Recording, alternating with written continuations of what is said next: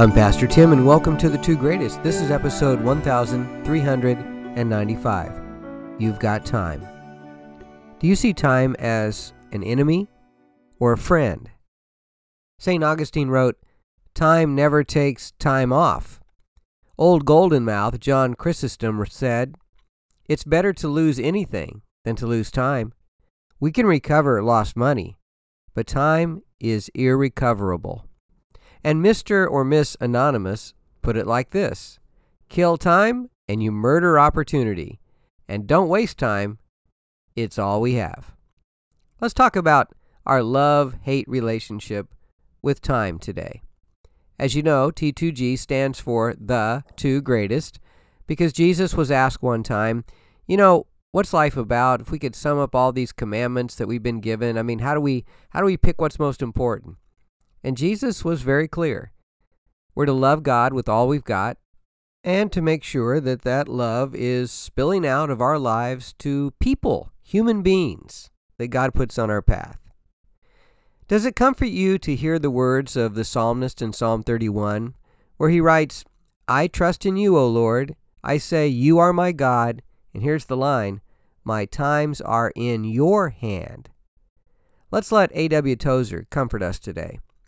We poor human creatures are constantly being frustrated by limitations imposed upon us from without and within. The days of the years of our lives are few, and swifter than a weaver's shuttle. Life is a short and fevered rehearsal for a concert we cannot stay to give. Just when we appear to have obtained some proficiency, we're forced to lay our instruments down. How completely satisfying to turn from our limitations to a God who has none. Eternal years lie in his heart. For him, time does not pass, it remains. And those who are in Christ share with him all the riches of limitless time and endless years. God never hurries. There are no deadlines against which he must work. Only to know that this is to quiet our spirits and relax our nerves. The foe of the old human race becomes the friend of the new, and the stars in their courses fight for the man God delights to honor.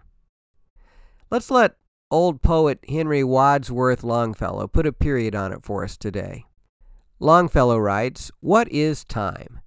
The shadow on a dial, the striking of the clock, the running of the sand, day and night, summer and winter, months, years, centuries. These are but arbitrary and outward signs, the measure of time, not time itself. Time is the life of the soul." Here's the great question. Do you see time as your friend or your enemy right now? And why? Let's pray this prayer from crosswalk.com. Father God, help me to see time not as a thief, but as a gift from you.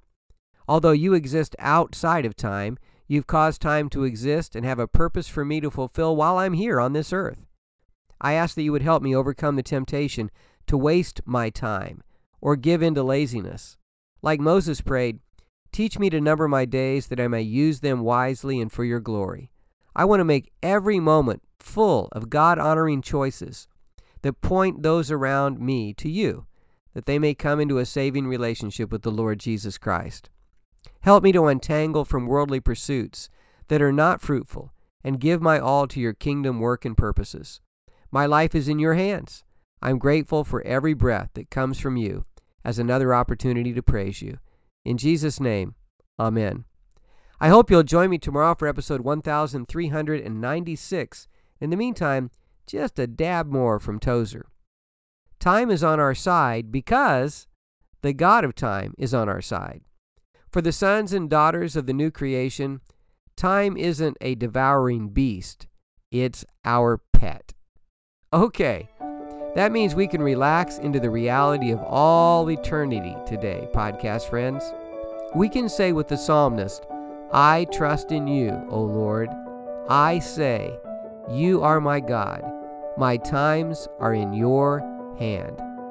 I hope that truth gives you some comfort and peace today as we are harried through our day. It's going to be okay because you've got time.